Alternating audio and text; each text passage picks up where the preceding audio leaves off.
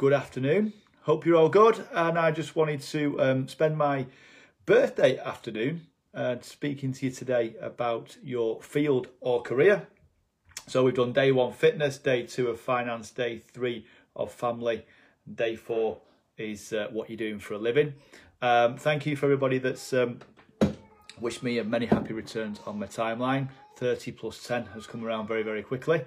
And for those of you on LinkedIn, I've got 100 and something messages to reply to, and I know that most of you just press a little auto thing button, but I'm going to reply personally to you all and freak you out. So today we're talking about field, what you do for a living, your income, your job, your career, your business. And this is, I'm going to go into some of the questions that I would be asking if I was working with some people about the career, job or business.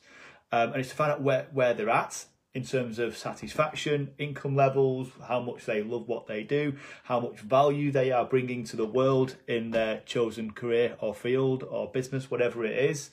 And of course, where that's going to take us, you know, so if you've got goals for where you're going to be in life, generally, a lot of people have career goals, like I'm going to sell this much stuff or get this promotion or get this, that, you know, that level of stuff. But is that congruent with the rest of your life? You know, how much time you want to do other things, where you want to live, where you want to go on holiday, or how many days you can go away and all that kind of stuff.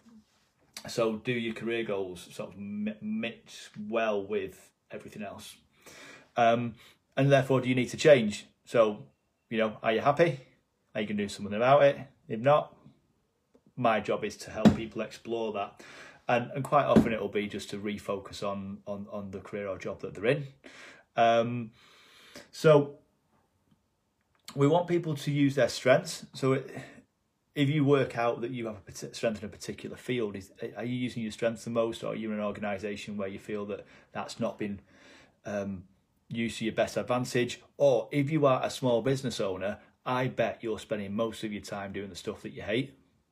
Is a blunt answer to why most small businesses they get the wind kicked out of them, because it's like admin, it's accounts, it's customer service, all that kind of stuff. You set the business up to do what you were good at, and you don't end up doing very much of it. So we can look at ways of sorting that out, whether it's getting help in or assistance, outsourcing, and get back to the reason that you set the business up or the reason you started your job or career. We look at opportunities to grow, whether it's, you can't grow your business without you growing personally, in my book. So it's about you growing and the business will grow.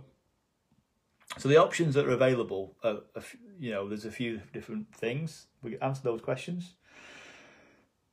Crack on.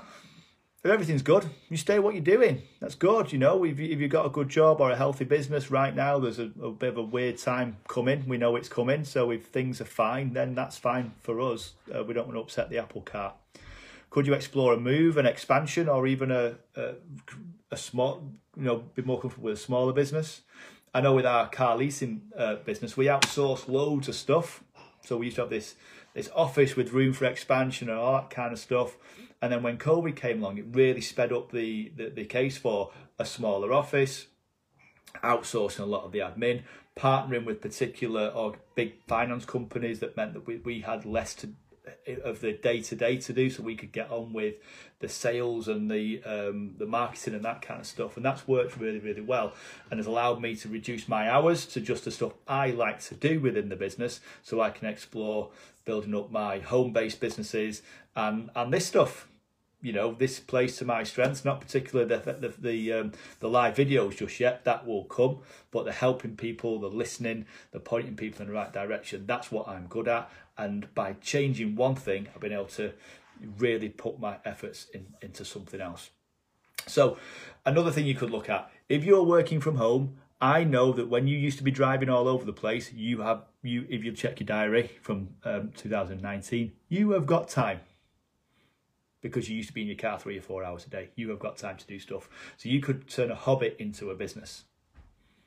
I don't know, it could be baking cakes. It could be selling something that you know you can source well and move it on. It could be, I keep mentioning photography because it's an easy one, or art or something like that. You can turn a hobby into a business quite easily. You could look at an established home-based business, which is what I did because I wasn't very good at coming up with ideas. And there you get personal development and training and coaching all the way through. As long as you partner with a good company, you do your research. Why not put a couple of evenings and a weekend into something else whilst you're in your job? If you like your job enough, you could work yourself out of a job, or you could work your hours down, or you could use it as a training tool to get better at your job. There's loads and loads of things you can do in your career field if you start to think about it and really work on. If you're spending 40, 50 hours a week doing something, you need to enjoy it. It needs to do what it needs to do financially for you and your family. And there's never been a better time. Every business is now a global business. You can access the entire world through the lens of a camera, just like I am attempting to do. So that's a short one from me today on your field or career. We're back tomorrow and we're going to talk about faith, which is your belief systems, which I think a little bit crosses over into this of where you're going with stuff. So thanks for listening. I'll see you all later. Bye-bye.